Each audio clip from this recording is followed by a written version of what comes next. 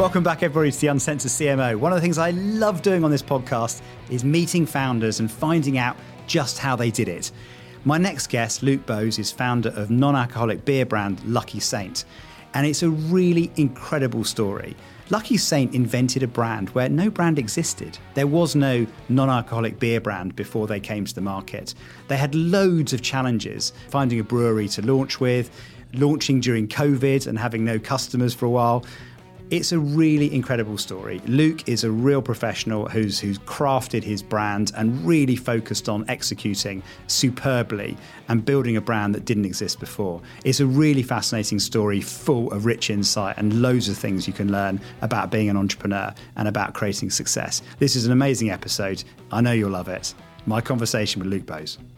In fact, Luke, let's start with, is Lucky Saint the biggest non-alcoholic beer? It's not the biggest we're the biggest. We always say we're the biggest dedicated alcohol-free beer brand. So there's lots of the Heineken Zeros of this world. There's lots of like alcohol-free versions of mainstream brands, but yeah, we're the biggest sort of challenger dedicated. Now, brand. before I get into the story, because I can't wait to hear more about it, and a massive fan of what you've done. Tell us about life before Lucky Saint. What were you doing? And I'd love to know, what was the moment you went, I'm going to do a non-alcoholic beer brand? So I always think like I grew up in a family full of people who worked in advertising. So my mum worked in advertising, my dad worked in advertising, my sister worked in advertising. So the only thing I was ever going to do was go and work in advertising.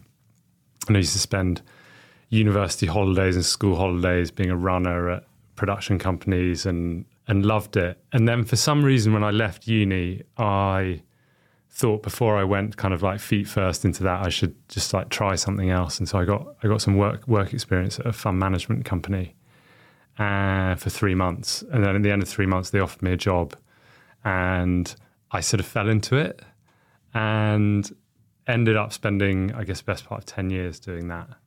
There were lots of, I guess my job was like looking at companies and kind of as an analyst. So I got really interested in businesses and trying to figure them out, but I was never passionate enough about it as a job to be able, I think, just to love it and to be really good at it. So if you take back to the analyst days, then how would you assess your own business now that you're a business owner with your analyst hat on? I don't know. Well, I guess I sort of end up. I'm on the other side of the table now because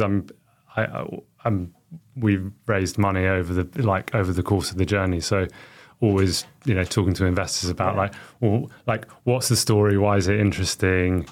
What's the opportunity? How big could the category be? Like, why does our strategy work? So all of that stuff I've always found really interesting and really enjoyed it. Now you're creating the opportunity itself, right? So that must be fun. Yeah, I like sitting on the other side of the table. Yeah.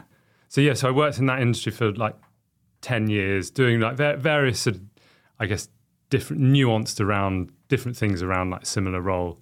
And then ended up working for a Belgian entrepreneur who had a few different businesses and really looking for new opportunities for him.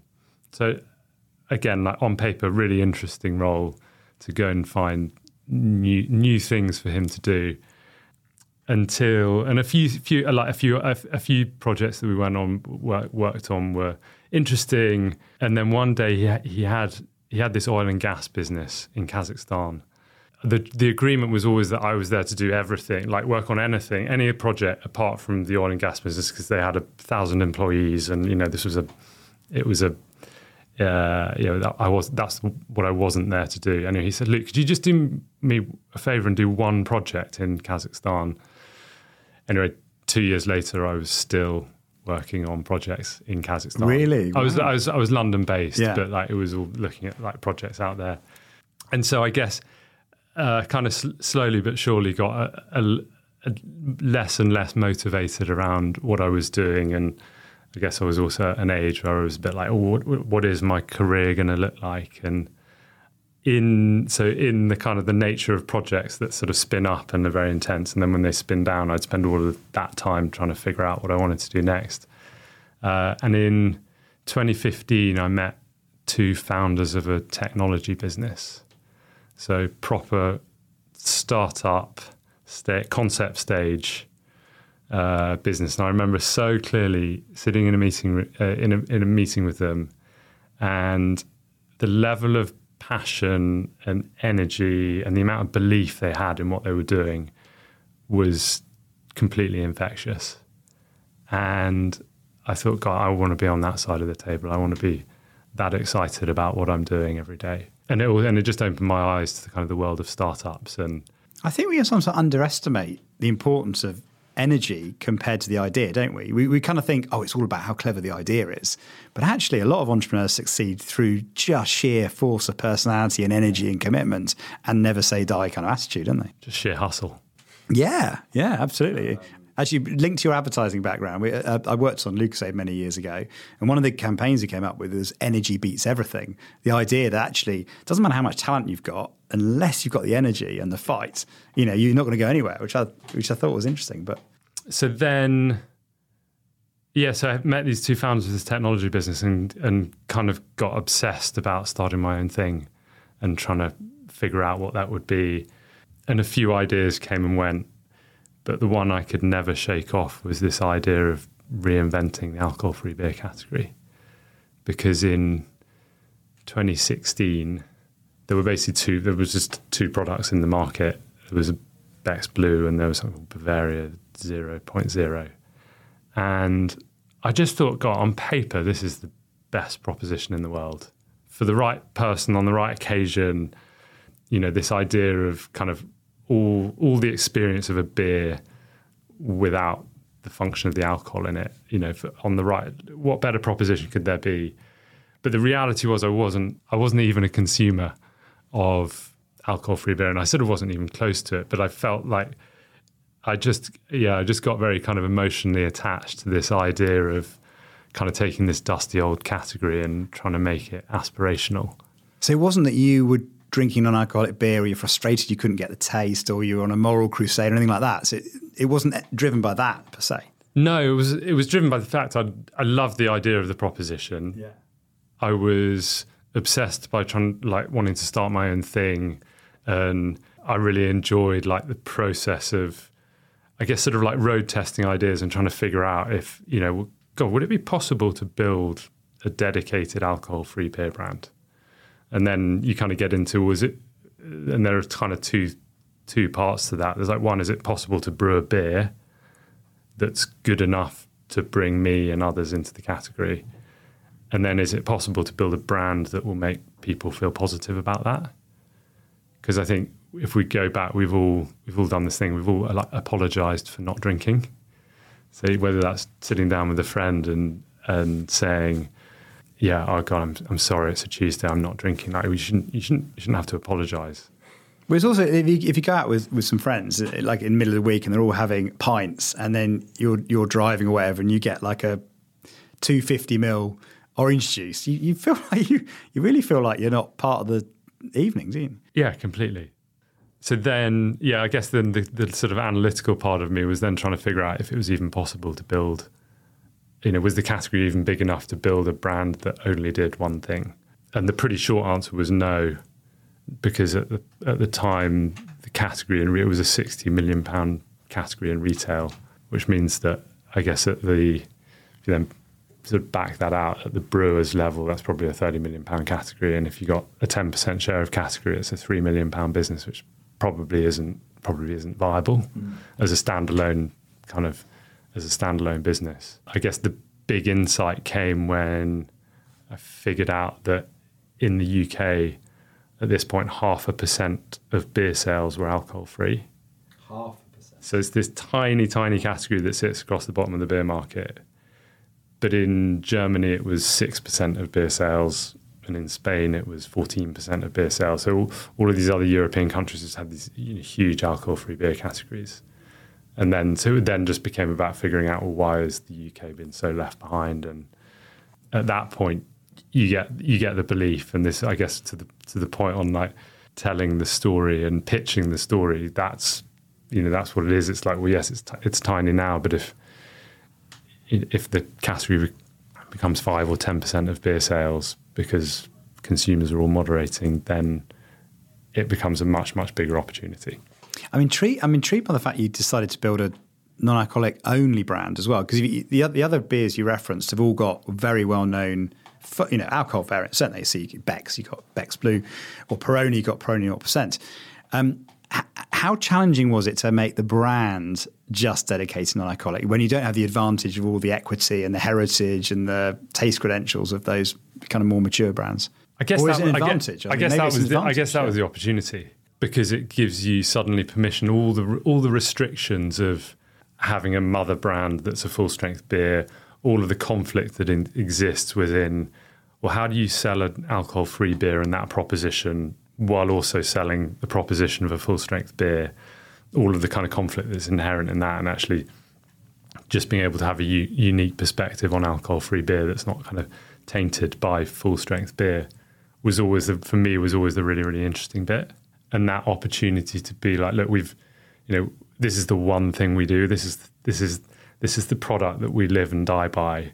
And that specialism means that we're able to produce a better quality product, which was always, I guess it's the bit that it took the longest from the original idea in 2016. We didn't launch until the end of 2018. Wow. So what? So 2.5 years or so? Spent 2 years working with 6 different breweries in 3 different countries, trying to figure out how to brew alcohol-free beer well.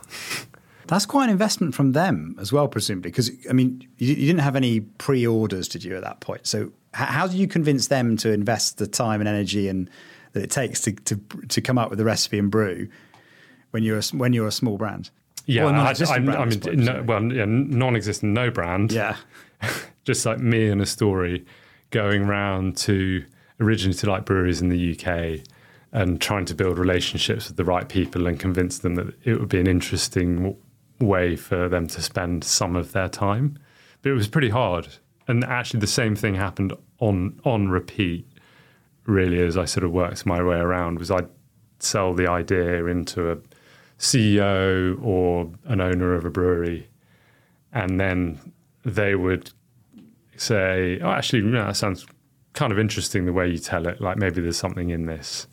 This was way before alcohol-free was of any interest to, like, it's now like there's so much interest in the category, but wind back 7 years, there was no interest in the category. So how did you convince them? I guess that same story. Look, here's a category that is actually it's growing underlying. So there's been 12% compound annual growth, like year after year after year in the category, despite the fact that there was no innovation, despite the fact there weren't great products, despite the fact there was no like marketing around the category.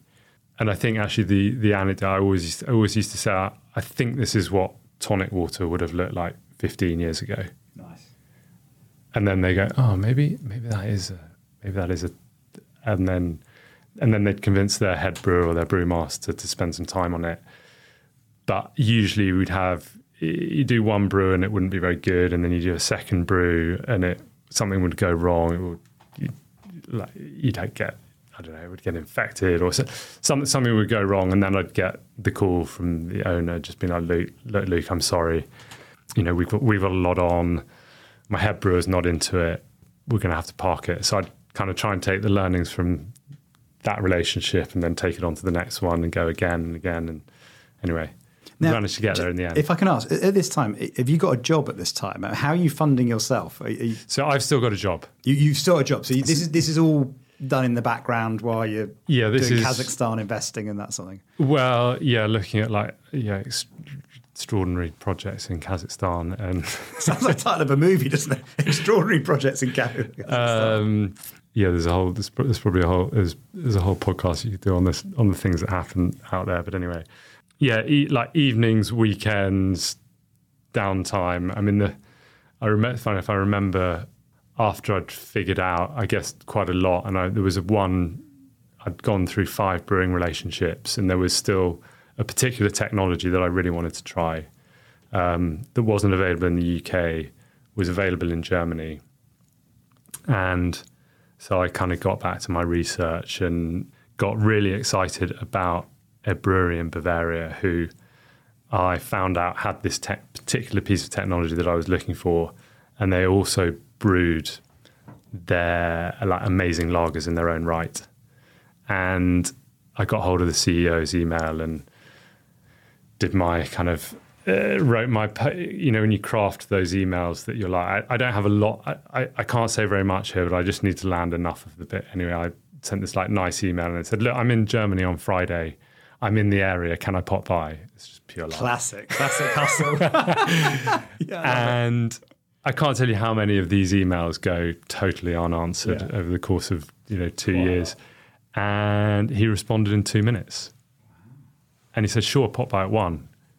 Which gave me a bit of a fright because I was like, shit, I've got to get out there now. Yeah. That's brilliant. But anyway, went over there and I guess went through the pitch with him, and the bit that I guess I remember the meeting so clearly, and you walk into this kind of amazing, old, very kind of traditional looking German Bavarian architecture building, and it was totally deserted, and I walked in the front door and I was just walking around looking for anyone to find anywhere. Eventually I did find my way to the CEO and sat in his office, and it was explaining what I wanted to try and achieve. And I was not getting a lot of his eyes weren't lighting up with excitement until got to explaining this bit around just how low the penetration of the category is in the UK compared to Germany, and then what the range of products available were. And I think that was the bit that kind of got him going. He's like, oh, okay, well, I think the problem is there isn't good enough product for the category at the moment. And he slammed his fist on the table and marched me over to the across the courtyard to the other side of the brewery to meet the brewmaster. And we literally, we started talking about what the beer should look like, and it went from there. I'd love to know, have you met any of the people that turned you down recently from before? Yes, some of them. And somewhere, sit there going, that's the one that got away. Jeez, we didn't see that. Yeah, I don't know. To be honest, the one who I haven't seen, but I would love to see. So I remember in the really early stages of trying to figure out, I was trying to find anyone to brew, because I had no experience in beer, no experience in marketing, I didn't have any experience in anything that was relevant, actually. But I managed to get a call with a guy who'd been CEO of one of the major craft brewers at the time. And I was so excited by this call. So I was like, this guy's going to be the answer to all my questions. And I'd done my prep for the call. And I remember I was sitting in the stairwell, hiding at the office, but I had to be in the stairwell so no one could hear the conversation that was going on. And all the anticipation, and actually he was out in the middle of buying a bacon sandwich and a coffee, and he just completely panned the idea. He was like, yeah, we looked at it, the category is tiny, we know, I've got the best brewer in the UK. If he can't do it, no one can do it. I think you'd be better off making fizzy drinks. Ooh, really? Yeah. What I love about that story is I got a theory, because if I was to launch a soft drink in the UK, I've probably got as good experience as you could possibly expect. 20 years, done lots of innovation, worked in small, big companies, et cetera, et cetera. Sometimes that's a constraint, because I would know all the things that could go wrong. I'd know the statistics are stacked against me. I'd know the buying power of Coke and Britvic and people like that are dominate 90% of the shelves, big JBP agreements with retailers. I could tell you 100 reasons why you shouldn't launch a soft drink. I just wonder whether the fact you didn't have any industry experience, in a weird sense, actually was part of the advantage, because you weren't necessarily you're going in with optimism maybe, rather than going in with here's what could go wrong. Yeah, blind, naive optimism. But I think that's the only. But I think that happens. A lot of entrepreneurs actually don't innovate in the area they've got experience of. They often look at other categories and take a fresh perspective, and it carries them quite far. I think so. In a sense, there's definitely some advantages. You definitely are able to go faster if you know the answers to stuff. Yeah. But I don't think you probably don't challenge things in quite the same way. That's true. Yeah. Interestingly, I think that the branding kind of journey that we've been on and kind of creating the brand was fraught with loads of things I guess could have done better, but I guess, the kind of relentless pursuit of trying to, I had something in my mind's eye that I couldn't necessarily articulate, but you just kind of relentlessly kind of have to keep going with it and eventually figure it out. And I don't know if you've got tons of experience, you get to something that's familiar or you've done before, or so if you want to kind of create something different. You're probably more likely to follow the category codes, aren't you, that's exactly expected rather than take a fresh perspective. Yeah. So before we get onto the branding and the beer itself, I'd love to talk about that. At what point did you give up the day job, and actually when did this become your full-time? So I went full-time at the beginning of February 2018, and the point in the journey with the beer was done. So I had like confidence on that. We created a brand. I had a deck to go out and like raise some money with. Now, did you have to raise the money before you sold a bottle? So were you raising money to kick it off, or do you invest yourself in it to get it going in the first place? I mean, I'd invested a lot in getting to that point. I think one of the things I always wanted to ensure that there was obviously I wanted the best result possible, but also I've always kind of like set myself the objective of like, it's fine for this not to be successful, but I don't want to spend 5, 6, 7, 8, 9 years figuring out that it's not successful. And one of the ways to, I guess, like put the tension in and make it go faster is to put proper investment behind it and find out. And failure is fine, but I'd rather because I think that's a conundrum quickly. A lot of people face actually is well, you got a number of things going on because how much do you have to prove the concept before you get the investment, and also people are fearful about giving away equity in something early particularly. So you got all those dilemmas going on. Then you got to, how do you make a living as well, because presumably you need to pay the rent and that kind of stuff as well. So how do you balance all those kind of conflicting demands on you? Yeah, I had a bit of a coup out of my last job. I did manage to be made redundant, which was helpful. So that helped with kind of surviving the very early months. And then, went out to, I guess, started going out and raising some money and kind of talking to people for the first time about the idea. What was the feedback? So it's because presumably in your head, this is unstoppable right at this point. Yeah. What will happen when you broke cover with the idea and started presenting it? Well, so I went out with the brand was called Not Another Beer Co, or NABCO for short.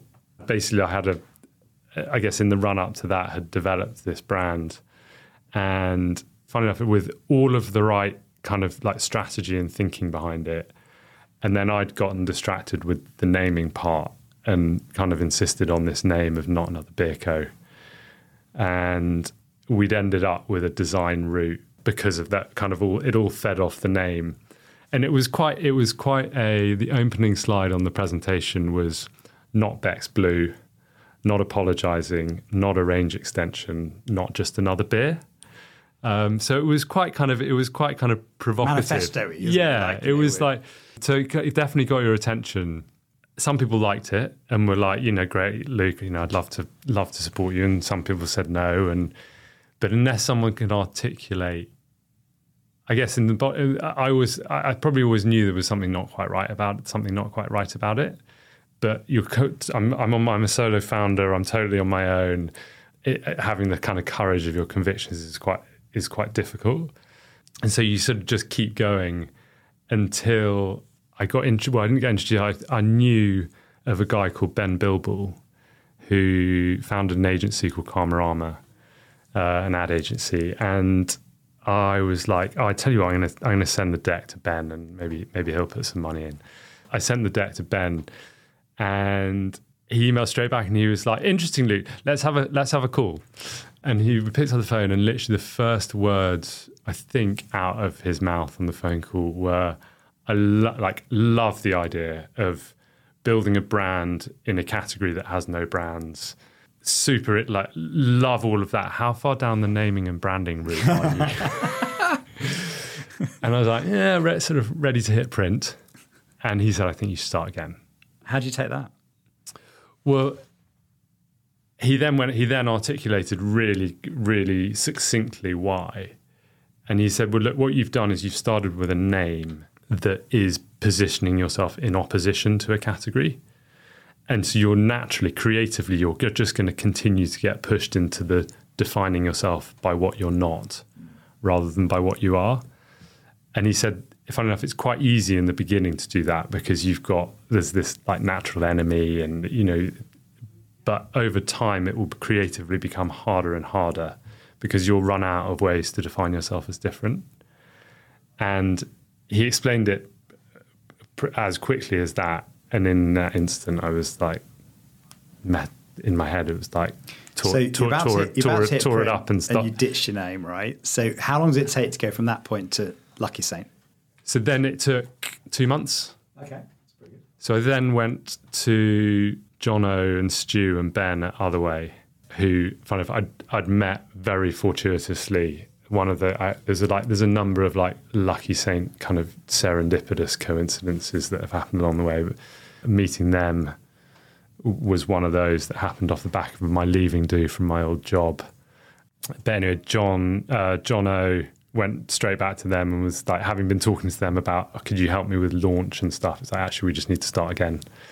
So they then helped with everything through naming, identity, and really like help set the playbook and like write kind of this really clear playbook around what Lucky Saint was going to be.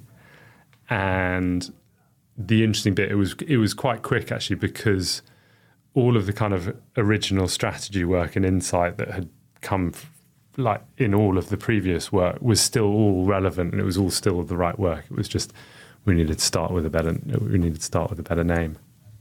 And if you look at the beer category, you've either got like provenance, haven't you? Where are you from, or you've got punk, kind of craft, alternative hip hop sort of thing, haven't you? And then you've got this very different position. I mean, you've even got a nun in your poster, which is like very unpunk. Yeah, and I guess it's kind of one of what we call our call to arms is break rules, honour traditions, because there's a whole load of category conventions that we should absolutely like stand by and borrow because they work and they're helpful. So we should honour those things, but then there's a whole load of rules that we can break along the way that will make us different and more interesting. So yeah, lots of the original insight around like just understanding how the category works, and actually the ambition was and is like to build the world's defining alcohol-free brand, which means we need to be ubiquitous for our audience. And in order to do that, we're going to have to be distributed in a hell of a lot of different places. And if you just think about hospitality, we want to be listed in Michelin star restaurants and 5-star hotels. We also need to be listed in casual dining, in Honest Burgers, in Pizza Pilgrims. And we want to be listed in the coolest parts of East London, the gastro pubs of West London. And so the brief was always like trying to create an identity that can sit comfortably in all of those different environments. And the thread that always comes back through it is it's all about quality. So the biggest driver of decision making in the category is taste. And so therefore quality is the most important, it's the most important thing we can do. And whether we're talking to the bar manager in a Michelin star restaurant or a 5-star hotel, or I'm talking to Tom at Honest Burgers, it's exactly the same story about the way that we produce the beer and the quality. And that's consistent across everything that we do. That makes a lot of sense. I mean, when you have a Beck's Blue, for example, or a Peroni 0%, you're always left with it's not quite the same though, is it? It's sort of a bit watery. It's not quite the full taste. By the way, we should say for anyone watching, this is it. Anyone listening, we're enjoying a bottle as we speak. But it does have that full-bodied, proper beer taste, doesn't it? Which is really pleasing. You don't feel like you're missing out or trading down somehow like you do with other. Yeah, so the body thing was always like, I think that's the biggest challenge. Like alcohol-free beers traditionally don't have much flavour or kind of mouthfeel and body to them. And what we ended up doing was, so Lucky Saint's an unfiltered lager, which means it therefore retains, you don't go through this process of filtering the beer. So if you filter the beer, it gives you a clear, bright beer, which is what we traditionally think of as lager. But by leaving it unfiltered, it means you retain more of that flavour and body, and you get this like wonderful kind of hazy, slightly hazy beer. The bit I love about Lucky Saint, and when you get it, a perfectly poured pint, and it's this kind of straw-coloured, slight, just a tiny bit hazy with just a perfect cap of white froth on top. And it was exactly how it was. I remember the first time I tasted it at the brewery in development, flying over to Germany and walking into the brewery and being handed this little half stein of like perfectly poured beer, and just thinking, but we've done it, we're there. How many iterations did you go through before you got to that point? 4 or 5 in Germany, and then like many across 5 different brewing relationships before that. Now, one of the fascinating things I think about Lucky Saint is you're a one like beer brand, which is really unusual, isn't it? I mean, when you think about most brands by now would have done Lucky Sinner, that have done the kind of, the red version and the blue version, and, spun off in all sorts of places. You've stuck very religiously, haven't you, to this product. Is that a strategy? Have you intentionally ruled out doing lots of spin-offs of the brand? 100%. 80% of the world's beer consumption is lager. So my belief is if there's going to be a defining alcohol-free brand, it'll be defining by producing the world's best alcohol-free lager. So anything else that we do risks distracting from that mission. So therefore have always been, always resisted. We could definitely be a bigger business if we had, more products, but would we be as focused and as kind of famous for one thing? And I think there's great power in that. There's something about the constraint of just having one thing, isn't it? That means that you're focused on making that one thing even better, rather than because you get very busy, couldn't you, doing other things? Yeah. A bit like Red Bull. I mean, Red Bull, I think, is one of the outstanding innovations of the last sort of 20 years, isn't it? And you think they've achieved enormous turnover through one product by just being amazing at it. And it was one of the things. So Jam Jar are one of our investors. Jam Jar was founded by the 3 Innocent founders. I remember Rich Reed talking to him about this, and Red Bull, because Red Bull and Innocent launched in the same quarter, I think, in the late 90s. And just the difference between those two businesses and like building around one single product versus Innocent, who've built around, a really big range now. And he said the opportunity to build a like iconic single product brand doesn't come around very often. So you should go after that really hard. Yeah, because when you think about that, you think of Coca-Cola, don't you? Or you think of Red Bull. I mean, there aren't many. It's a very good point, that. Now, I'm glad you raised investors. You've got a pretty awesome list of people investing in your business. Talk to me about some of the people that have invested and how they're helping you on the journey. Yeah, we've got an amazing cap table. Who have we got? We've got Jonathan Warburton, who has been an amazing supporter since before launch in 2018, and we've got obviously the Jam Jar guys, who are the most amazing investors, because between Adam, Rich, and John, they all provide different insights. That's insane to have those people So, and do they give you advice? I mean, do they get involved in decisions and help and stuff like that? So Adam sits on our board. So he was the kind of commercial kind of part of the trio. John has supported us on, I guess, like production projects and things around like systems and how we should set ourselves up. And then Rich, I set up one of the things. I guess one of my jobs is always to try and figure out how we can leverage the amazing cap table that we've got and the amazing investors who are on it. So Rich sits on our brand council, which is him, Shailen Patel, who's our chairman, who was ex Guinness and Diageo from back in the day, and then ran Distill Ventures. Oh, yeah. So Ben Bilbul, who's obviously Comrama, Jono from Other Way. So they make up the brand council, and I try and always, I guess, run not too often, but I try and put important stuff in front of them.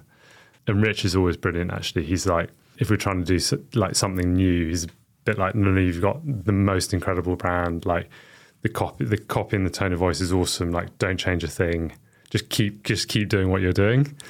It's great to have that sort of backing to not get distracted by trying. Well, he's seen the other side, hasn't he? To a brand get to scale and market leadership. It's true because the temptation to keep changing, isn't it, and try new things is very real. And you've also got some famous ad people as well on your team, investor team, haven't you, as well?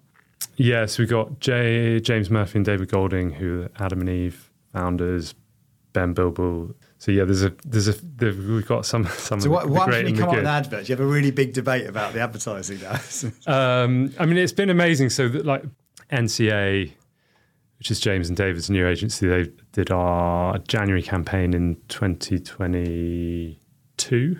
But the original work, so The Nun, actually came out of a piece of work with Karmarama that we did right at the beginning, which was just an amazing coup. If you imagine, we launched in October, and Ben very kindly invited us into Karmarama for like an afternoon workshop with. It was like, there's just lots of directors, and it was quite intimidating going in and being a bit like, we don't know what we're doing here, but like, and so ran a kind of, I guess, a brainstorming on the brief was like, how can we bring the brand to life? Like, we'd just launched 4 weeks earlier. The reception on the product was amazing when we launched. We were winning loads of new on-trade distribution. Everything was really good, but we didn't have anything really beyond a bottle of beer. And so the brief was like, what could we do for January in terms of sort of bringing the brand to life and doing something interesting? And the kind of creative idea that kind of rose to the top was unexpected lucky saints. And of those, then this idea of a nun drinking our beer was the one that like very quickly rose to the top of that. It was very surprising, isn't it? And it's also beautifully kind of shot, isn't it? Yeah, so it was shot by Rankin. Was it? Yeah. Oh, wow. So Karmarama. You're putting in quite a few favours at this point, aren't you? It was just a total coup because we had no money. The brief for the thing was like, we have zero budget for it, and Karmarama were like, well, what we could do, we're not going to have any media money to put behind it, so this is going to be a PR exercise. So could we get someone interesting to shoot a nun with Lucky Saint? And we sent the brief into Rankin's office and said, look, we don't have any money, but like, here's a brief. And he said, look, I'm free next Thursday. So you got the creative agency doing it for free, Rankin's photographing for free. How did you pay for the media? We didn't. We fly posted it in Shoreditch. And that was, we had a little bit of money, and there's always like, nothing is totally free. But yeah, it was like working with him was pretty amazing because I remember he's got a very big team, and everyone gets the nun set up, and you got the agency team there, and like it's all going on, and then he walks in, like steps into the camera, and like someone's sort of holding the camera strap ready open for him, and he steps into the camera and starts taking photos, and you see them flashing up on the screen next door, and like immediately just getting these like magical images. So it was like it was properly like, wow, this just incredible to see him working. And then fly posted that around London. And yeah, funny if it got like more visibility than I kind of anticipated. Like people definitely saw it, but we didn't. It wasn't until this January just gone that it was the first time we put actual like proper money behind it. Really? Because I'm sure I've seen it before this January, so I must have read about it maybe, or it's on our website online, and it got lots of marketing press in 2019. Yeah, this January was the first time, and it's become like it's our sort of most distinctive asset, and it sits at the top of our like brand hierarchy. So that shot of the nun then flows down into the kind of studio images of like hands holding up, like all the kind of religious hands holding the beer. So yeah, it's ended up being the very top of our brand hierarchy, and kind of everything flows visually flows down from it. The religious connection is quite interesting, isn't it? Because of course, lots of beers go back to monasteries and monk brewing traditions, in Belgium and that kind of thing. So there's not an impossible connection. Yeah, because from a naming perspective, the original name that we had, and the very first route that Otherway showed me when they did the kind of here's 4 concepts, was called Saint. And it immediately gets you because it has this sense of it sort of sounds like a name that can live in the beer world, and it has a sense that it's been around. We couldn't get the trademark on it. So we ended up sort of abandoning that and going on a very wild goose chase around lots of other names that took many, many weeks. And then from nowhere, Jono came up with putting an adjective with Saint, and it was Lucky Saint was boom. The kind of the bit that's then come out of that, and the dichotomy of all the stuff I think that works in Lucky Saint has this dichotomy in it. So there's a dichotomy in Lucky and Saint are 2 words that don't belong together. The nun and the beer are 2 things that don't really belong together. The idea of an alcohol-free beer in itself is a dichotomy. So that's ended up this idea of break rules, honour traditions. And the dichotomy in that has ended up being something that sort of flows through everything that we do. Ah, that's really smart. I can see that. So you've got your name, you've got investors now, you've got some pretty good, pulled in a few good favours at this point. What's been the secret from that point to scaling to where you are today? I mean, how big is the business today? How many people do you employ now compared to when you were going around Germany convincing, brewers to take a punt on you? So today we're a team of 60. So in COVID, I guess, there was that kind of the pre-COVID era. So in COVID, we were a team of 6. So in the last 3 and a bit years, we've gone from 6 to 60. That's been definitely kept us busy. Yeah. But that, I guess, the sort of sequence was I spent the first 18 months doing almost nothing other than building distribution in hospitality and working with all these incredible accounts. Which in turn meant that we weren't brilliantly placed when a pandemic came along. Yeah. And so, instantly lost 70% of our business, disappeared. I remember Shalene calling me kind of early-ish part of March. And we'd actually just had a board meeting where we'd launched Draft in January, where we'd sold 3 months stock in 3 weeks. And it had been this wild success that everyone had questioned whether it was ever going to be possible to sell alcohol-free beer on draft. And then had this board meeting at the beginning of March with 2 plans. There was fast and faster, and everyone got revved up about the faster. And then a week later, Shalene called and he was like, just might be worth running the numbers just to see what would happen if you have no revenue, no cash receipts for 12 weeks. And it was pretty bleak. We had 3 weeks of cash. Wow. This is as the pandemic was starting to take hold. Just as literally do you remember the rumour mill started going? Yeah, Italy, people getting in Italy and all sorts of stuff. And is it going to come here? And what does it mean? And the worst case scenario was there was going to be 12 weeks of shutdown. And we'd been due to go and basically I was about to go out and raise some money. So we didn't have much money. And then you just put through the fact that we still hadn't been paid for January because we'd had this amazing month. We sold all this beer on draft, but the way that the payment cycle works, you get paid 30 days, end of month 30 days. So you sell everything January, it's due at the end of February. Hospitality by the end of February was getting very nervous, so they weren't paying their wholesalers, which means the wholesalers didn't pay us. So we were still there was just no cash moving at all. And then, lost on-trade, obviously all shut, all stopped. We lost 70% of our volume. And then, there was only one channel left open, and that was D2C. And I remember I think it was the day before the official lockdown and all the stockpiling stuff started happening. And we had this amazing day on Amazon. So we were set up. We were fortunate in that I'd been testing kind of D2C and e-com as a channel. Had this incredible day on Amazon. It's like, oh, that's great, but it's, tomorrow will be that. And then it was the same the next day and the next day. And then a week later, our website just did the same thing. And within 10 days, we were a bigger business than we had been in January. No way. Really? So April 2020 was a record And presumably month. you weren't that well known either at this point, were you, as a brand? No, I think we were kind of, timing wise, I guess we were fortunate in that we had enough distribution in the on-trade that people recognised us. And one of the things that people were doing was thinking, I'm going to be stuck at home. What are all the things I like having out when I go out for a meal or go to the pub? I want those things at home now.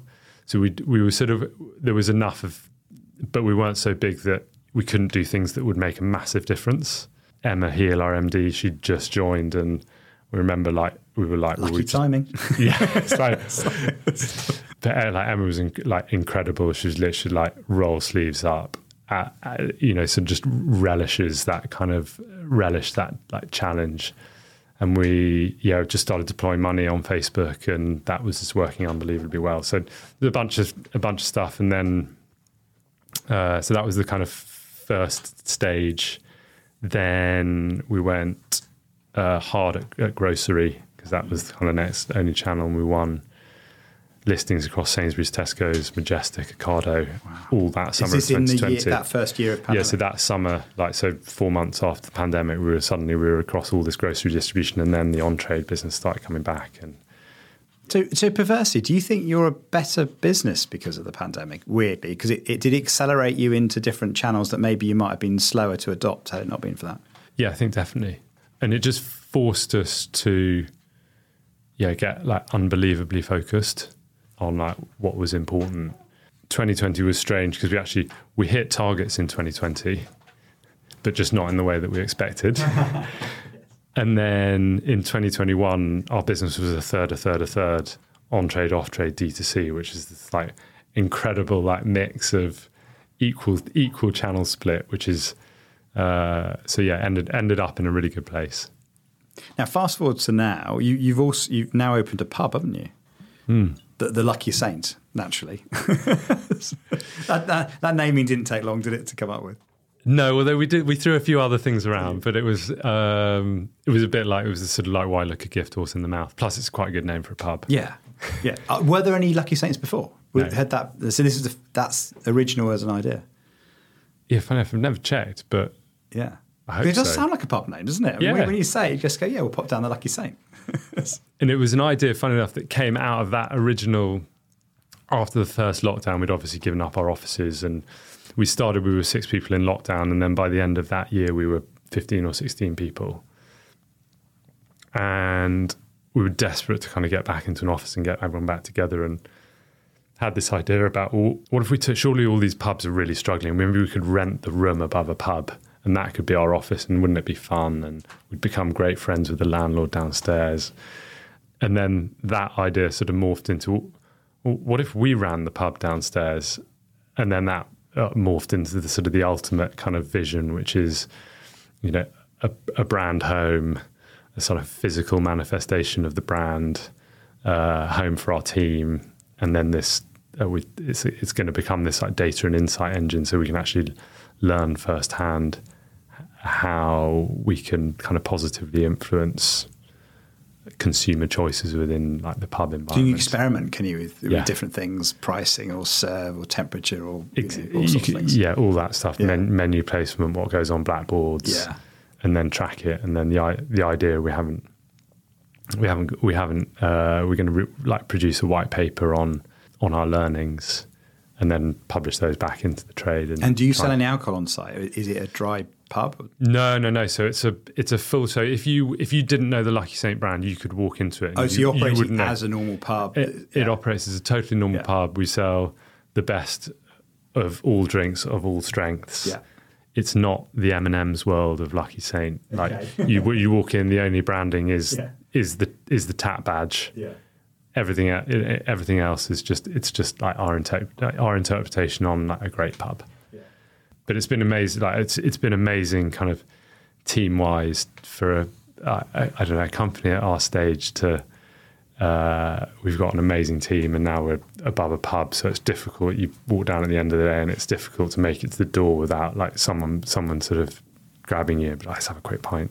Oh, brilliant. That's amazing. Yeah, it's really cool. And so if you're operating as a normal pub, presumably you get to see the sales of Lucky Saint versus a real world example of how you perform versus regular beer, or do you have any competitor non-alcoholic beers in the range? Yeah, we have like our non-out range in general is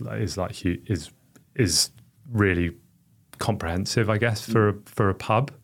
We also the tension that we're always trying to kind of balance is we want it to be representative of what a trading pub could realistically do, but also kind of show like what we think like best in class would look like.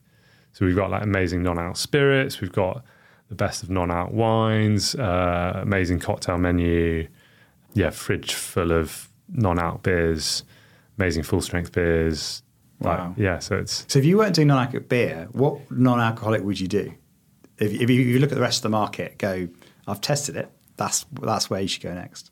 No, I don't mean Lucky Saint, but if you were someone else looking at the marketplace. I mean, wine, for example. I can't imagine having a non-alcoholic wine. No, I mean... But maybe that's me. It feels like non-alcoholic wine's probably the biggest opportunity, also the most difficult to solve. There's so much kind of complexity in wine, and what alcohol does is it there's no flavour in alcohol, but it carries flavour. So if you don't have alcohol in wine, you're just losing the kind of the depth and the complexity. So you need the unfiltered equivalent of what you've done with beer to somehow maintain the flavour without losing. Exactly. Yeah. So one of the challenges I would have for you talked about how non-alcoholic category is like 0.5% in the UK. It's something like 6% in Germany. I can't remember what the number was, 14% maybe in Spain. Now, my experience of, going out a night out, wherever, with friends, I'm not drinking. They're on these, wonderful continental lagers. I'll be on that warm orange juice, made from concentrate in a small 200 ml kind of serve, feeling like I've really missed out. But if I'm honest, the thing is if I have a non-alcoholic beer, I don't really believe it's going to taste as good. It doesn't look good, does it? It looks like the kind of diet version that I'm, slightly kind of compromising. How do you convince people? Because you've got to grow the market, right? You only succeed if more people come into the category. How do you get them into the category? Yeah, I guess there's traditionally alcohol-free beers been in a supermarket, at the back of the supermarket on the bottom shelf somewhere. And I guess my whole thing about Lucky Saint was to try and make this category aspirational in the way that other drinks categories are aspirational. And I guess the holy grail is like the ultimate drinking experience for beer is the pint in the British pub. It's a complete institution. And so that's been what we've been like, we've massively focused on trying to introduce alcohol-free beer on draft. And so we launched it in 2020, beginning of 2020, just pre-COVID originally, and then have seen like huge success behind that. And I think it is all down to the fact that you can stand with your friends. And you're in the round, right? You're in the round. And I always think of it like all beers become equal that once they're all in a pint glass. Yeah. And then in turn, I think what that's ended up also doing is what we call like the power of omnichannel. So we know that consumers discover us in a pub and end up buying us through our website or in a supermarket. And so the channel, it's a flywheel because you start seeing it everywhere, and maybe you've seen it on draft in a pub, but you were drinking on that occasion, so you didn't actually have it, but it's still the visibility that you get from it that then means that when you see it in a supermarket, you do pick it up. So it's ended up being, we're like huge kind of proponents of omni-channel advantage in the and like effectively we sort of view it as like it's our marketing to a large extent, and then the pint, of course, is just that it's the holy grail, hero, isn't it? Yeah, it's the signature thing. I mean, the other thing about the packaging as well that I notice is you don't really scream about the 0%, do you at all? Really, it's you have to put your glasses on to see it. In fact, so if you're in the round, actually, does anyone drink a pint of Lucky Saint thinking they're having an alcoholic beer? Yeah, I tell you what we hear a lot of is, and I'll give you the real example. We heard from bartender at one of our pubs saying, "Yeah, I had 4 lads in last night, and each time one of them would come to the bar to do their round, they'd get 3 full strength beers and 1 Lucky Saint, and they didn't realise that they were all doing the same thing." So they were all trying to. When it was their round, they were buying Lucky Saint for themselves and then giving everyone else a full strength drink. Oh, that's genius! Have you ever had a situation where they've been buying rounds and they go, "Lads, we're not very pissed yet." It's like they didn't realise. But yeah, no, the packaging. Yeah, it was the ambition. Kind of was talking about this earlier today, like. What you're drinking says about, and the brand that drinking, well, the type of drink that you're drinking, and the brand says about you. And I always think the most acute example is if you go on a first date with someone, whether you drink a glass of champagne or a mug of bitter or an 8%, New England IPA, says an enormous amount about who you are. And one of the things I kind of always the ambition was always to solve was that someone would feel positive about drinking a Lucky Saint on a first date because it said something positive about them. I love the positioning, saving first dates since 2016. How many second dates have happened on the back of a Lucky Saint? But therefore, yeah, it doesn't say alcohol free on the bottle. No, it was always. I think, given where the categories come from and perceptions of the category, I've always just felt like everything that we do needs to be done to a higher level and be. We need to overcome that challenge around perception. So every packaging touch point that we do, like our D2C packaging, is beautiful, and people still post about it on social media when they get it, just so that everything that you touch and feel around Lucky Saint feels like a quality experience, so that you get this overall, we're slowly, hopefully, but surely kind of changing this perception around alcohol-free beer being a less than proposition. So we talked about a lot of the challenges, and COVID being a big one, getting a brewery to agree to do it in the first place, how you raise investment, all those kind of things. Flipping it a bit, as you look back, what have been the secrets to success over the last few years that have set you up for where you got to today? I guess stuff that I just love the brand and building that brand and having kind of relentless focus on it. And we've over 5 years we've worked really hard on kind of creating this brand architecture that allows us to kind of, I guess, keep executing in ways that hopefully remain it remains really engaging. So I guess, really proud of that brand and the work that we've done there. The thing that's still taken me by surprise the most is team. So if I wind back, the biggest team I ever worked in was a team of 3 in a pre-Lucky Saint world, and I'd never managed anyone.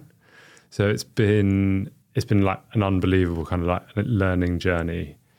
I just hadn't considered the importance and the power of team, and I'm not sure I can articulate how we've done it, but we've sort of got this amazing team and amazing culture, and it's very humbling to sort of work with a group of people who are so motivated and passionate about what we're doing. And as I said, it's hard to articulate how that's happened, but it's something that I guess it's just, I guess if it's advice, it's trying to figure out how to foster that, because it is one of our values is get lucky, and which is basically, I always think nothing in this business happens unless someone does it, and to have 60 people who are all making it happen is the most powerful thing. That's really good advice. It's funny, it reminds me, I had a very brief stint in private equity and invested in a soft drink business. And I remember when I met them, I said, look, okay, what's the secret to success when you make an investment and so on? I was expecting some very complicated answer. I was expecting sort of spreadsheets and, formulas for how you manage a business, this kind of thing. They said, we do three things. Number one, we hire the very best designers that we can possibly afford to get the positioning and the brand design right. They said, nail that, you're flying, firstly. Number two, we invest in the best people in the industry, like with the best experience. We hire, they described it as 2 rungs above. They're just like, we just go all in for the best people we can find. The third thing they said is we will invest in capacity and cost reduction. It sounds a bit brutal, but they said, unless you've got the potential to grow 3, 4, 5 times a year, then you're not going to realise the opportunity. So you invest ahead of the curve, as they'd call it. And so in this case, we built a whole new factory, and you think, spent £1.5 million on day one, thinking, whoa! But it reduced costs, it improved efficiency, it improved agility, it did a whole lot of things. But it's interesting, that was their playbook. It was as simple as that. Those 3 things. I always think so. Shalane, our chairman, always talks about this kind of interesting thing about startups, which is a slightly different twist on what you were just saying, but is big companies are built on efficiency. Like everything that big companies do is trying to be more efficient. And the reason that they're by and large not very good at creating new brands and new concepts is because you have to, like, startups actually embrace inefficiency totally inefficient, and really lean into it. Yeah. And I look at like so many things that we've done at Lucky Saint and the way that we built it have been like wildly inefficient, but have given us permission to go on and do the next things. You are so spot on, because if you think if you're Beck's, right, the inefficiency of having a Beck's Blue or whatever, and then you have to slow the line down, switch it over. You've got another SKU, you've got another point of sale kit, you've got another, you're absolutely right. Innovation creates inefficiency if you're a large, efficient organisation. But that means people like you can succeed. Yeah, because you're not unconstrained by it. Luke, it's been an absolute blast, mate. Thank you so much for telling the story. I really inspired listening to you, I have to say. And there's so many. I love all the little nuggets and stories and how you arrived at where you are, which is just so interesting. No, thanks for having me, John, and thanks for not giving me a hard time on any of the marketing stuff. You've done an amazing job. As I say, we did put your stuff through System 1 tests, and you outperformed the average startup comfortably. So well done. I was daunted by the CMO brief and thinking like I'm well out of my depth. Do you know what? Most CMOs I know want to be startup founders and act more like that. That's the irony, isn't it? Like most CMOs are sat there, how do we become more startup? How do we become more agile, take more risks, back ourselves, build a team that really, really cares? And that's what you're doing. So there's a lot to be inspired by. Thank you. Oh, thanks, John. Thank you so much for listening to the Uncensored CMO. I hope you enjoyed that episode. If you want to hear more like that, then please do subscribe wherever you get your podcasts. And if you're watching on YouTube, hit the subscribe button there too and never miss an episode again. If you want to contact me, I'm over at Twitter @UncensoredCMO, or find me on LinkedIn where I'm under my own name, John Evans. Thank you so much for listening. I really appreciate it, and I hope you'll join me next time.